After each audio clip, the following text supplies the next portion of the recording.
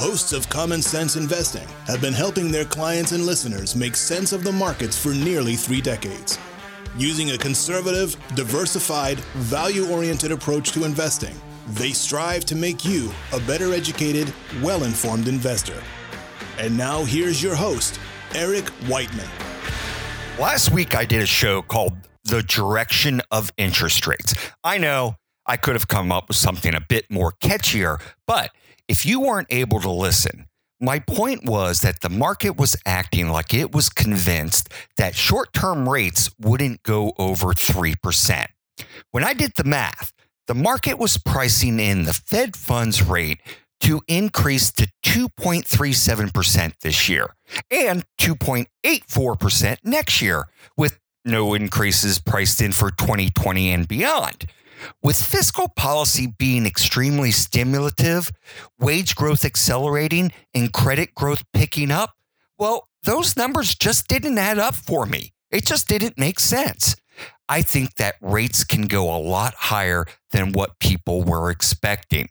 Now, I had no idea that the rates would take off like they did. As a matter of fact, I said it was even possible for rates to go down in the short term.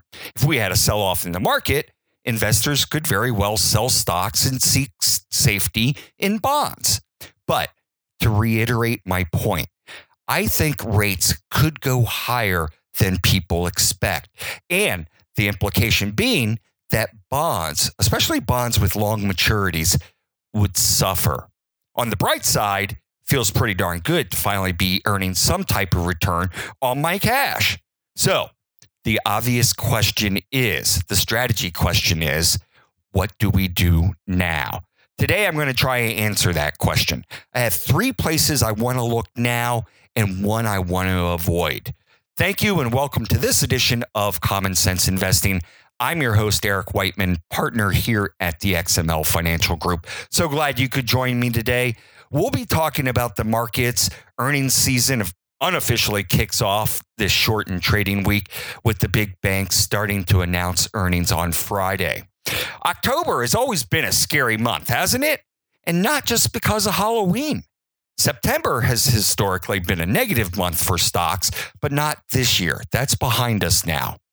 Now, October has the reputation for being the crash-prone month. So a pickup in volatility wouldn't surprise me. We had a bit of a pullback over the last few days. Let's not forget, the markets, meaning both the Dow and the S&P, hit new records last week as investors celebrated the new trade agreement between the U.S., Mexico, and Canada. But now, the market seems capped by the sudden rise in interest rates. Why did rates go higher? There's the perception that the economy is running a bit hot now, and I think that's right. Look no further than the labor market. The September employment report showed that unemployment rate plunged to 3.7%. That's the lowest in 50 years. If you want a job, well, you should be able to find one. I remember when I was in high school, go Falcons, one of my teachers said that the natural rate of unemployment was about 5%. And that always stuck with me.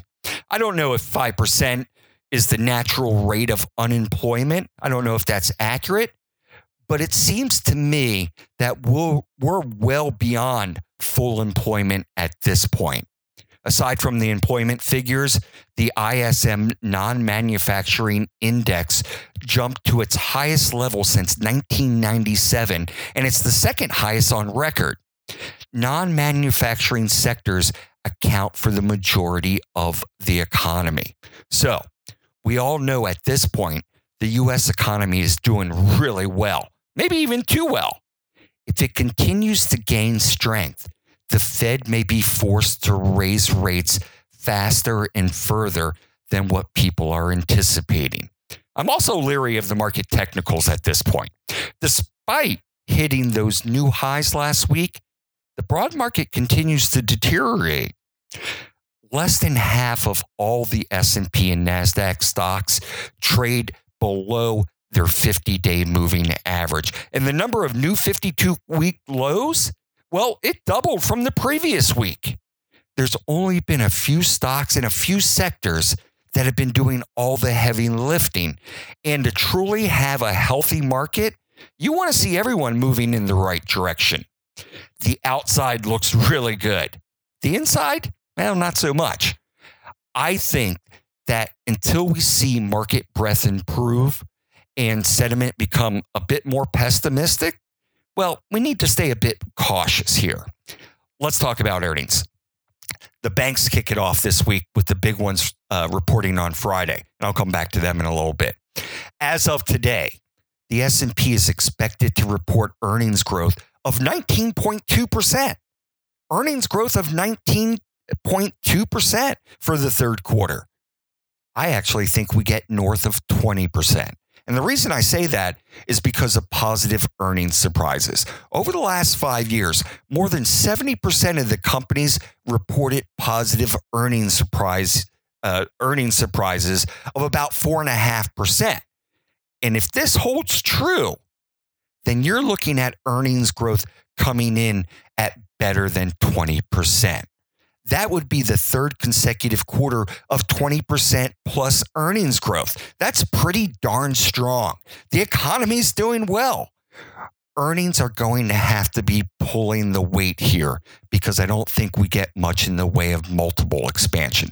Let's step away. Let's take a short break. And when we come back, I want to talk about where I think we should be looking for value now. This is Eric Whiteman for Common Sense Investing. We're back in just a moment.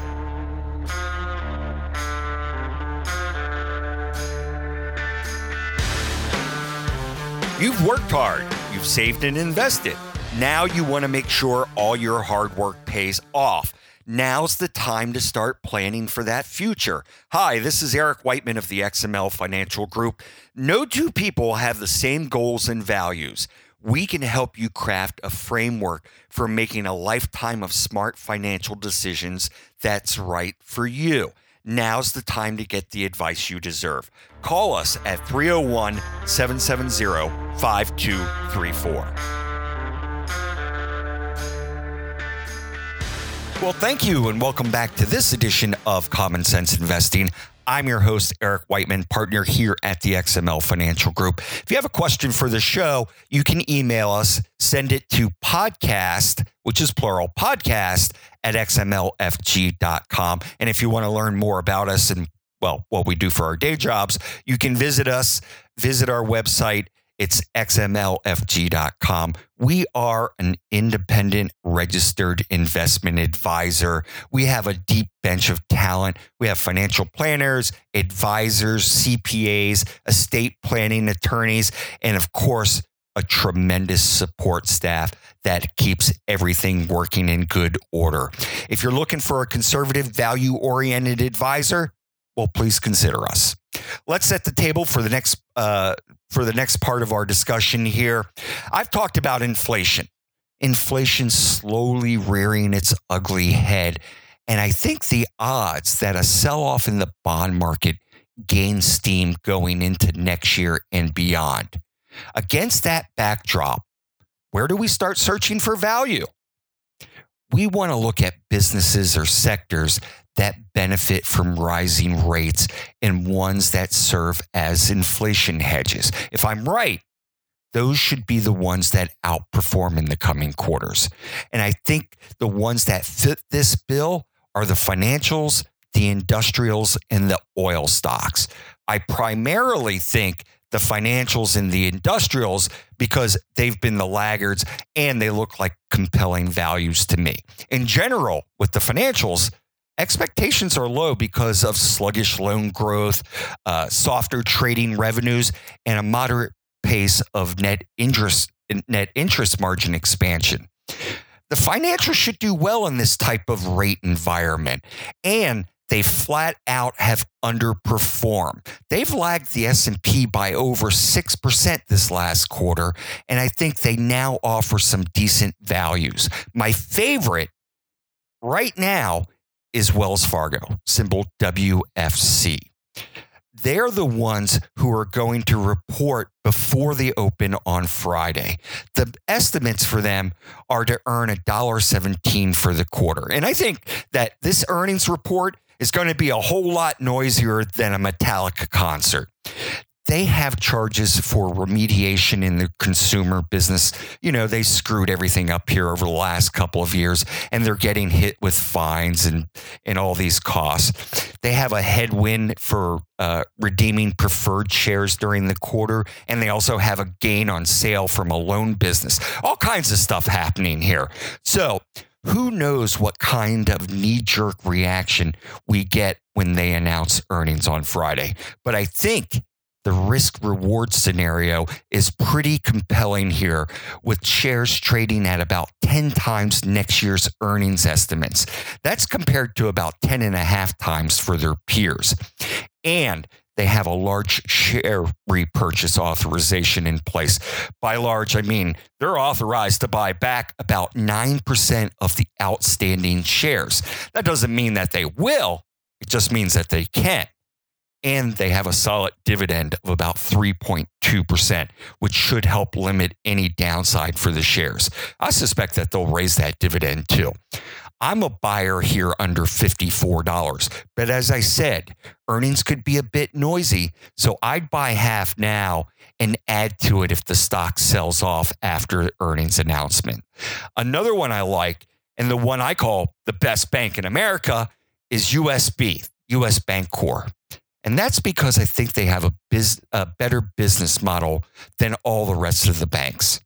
The real difference between USB and the Big Four, as I call them, is that they generate as much revenue from fee-based services, things like merchant processing, issuing credit cards, debit cards, investment management services. They earn as much from that as they do from lending. Fee income is almost 45% of total revenue. And the great thing about this is you don't need as much capital to do so. So for every dollar of deposits, USB generates a higher level of profitability with much better capital efficiency than your typical bank. Another thing I like about them is that management remains focused on growing revenue while maintaining credit discipline. Now, the valuation isn't compelling as Wells Fargo at the moment. USB trades at a premium compared to their peers, but that's usually the case because, well, they have a better business model. If I can get it under $52, I'd be happy. I own both Wells Fargo and USB, but you need to do your own research and determine if they're reasonable for your portfolio. The industrial stocks. The industrial stocks should benefit from inflation and from a rising interest rate environment because they're leveled towards the commodity cycle. In other words, industrials are an indirect inflation hedge. Industrials are a pretty broad category, but a couple that I've mentioned before are Snap-on, symbol SNA, and Federal Express, symbol FDX. Federal Express actually looks pretty darn cheap here at 13 times next year's earnings guess. Another one I'm starting to get real interested in is ITW, Illinois Tool Works. It's trading about 16 times next year's earnings guesstimate, and they're paying darn near a 3% dividend. I'm not there quite yet, but I tell you, it's starting to look more and more interesting to me. You might want to start digging on this one. They have a great balance sheet, and they're going to and that's going to mean something going forward. They have pretty predictable earnings. You know, I'm cheap. I just want it cheaper. I suspect that I come back to this one, Illinois Tool Works. The oil stocks, well, they should keep performing, and we could actually see a spike in oil prices. I'd say if you own them, own them. My favorite here being CVX or Chevron. And any chance that we get to work on our core, well, we should take it. The key to everything is having a reasonable financial plan in place and having a good core portfolio. Now, core stocks are the ones you want to own forever. They're that high quality type business run by great management. And there aren't many that fit into this category. The core holdings are like great friends. They're always going to be there when you need them, through good times and bad. You're never going to have to worry about them. One of the ones I'd consider a core holding that looks pretty interesting now is Pepsi, PEP. I talked about it a couple of weeks ago. If you're truly a long-term investor, then that's one you might want to look at now. In the near term, yes, they're facing pressures from input costs and from currency headwinds, but over the long run, Pepsi is going to sell more Pepsi, and they'll sell more snacks from Frito-Lay. I have to be willing to take advantage of these times when people are worried about these input costs and these currency issues.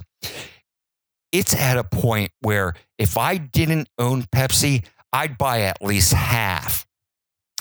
Now, there's going to be some winners and losers in this rising rate scenario. And one of the losers, I think, are going to be the utility stocks. I don't think this is a big jump because they serve as the premier fixed income proxies in the equity market.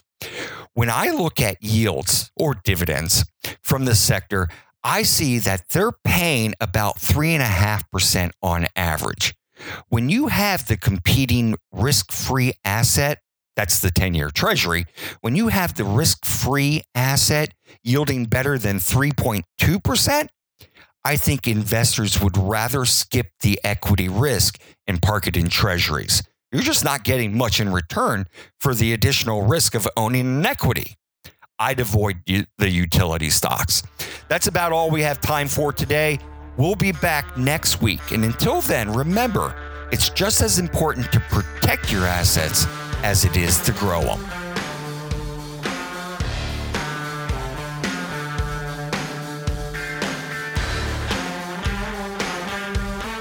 Okay, you've listened to the show. Now it's time for the really good stuff. So listen up. It's the disclosures. The things I talked about during the show, well, they're just my opinion and may or may not necessarily be those of the XML Financial Group. Don't construe this as personalized advice or a solicitation to buy or sell a security. No. You should consult your own financial advisor to see if it's appropriate for you. It's also not a substitute for tax or legal advice. I'd suggest you get someone who's qualified in these areas so you can get the advice you deserve. When you're talking about asset allocation, diversification, rebalancing, they don't guarantee better results and they don't eliminate the risk of losses. In investing, there are no guarantees. Just because you use these strategies doesn't mean you'll outperform someone or something who doesn't. XML Financial LLC is an independent registered investment advisor.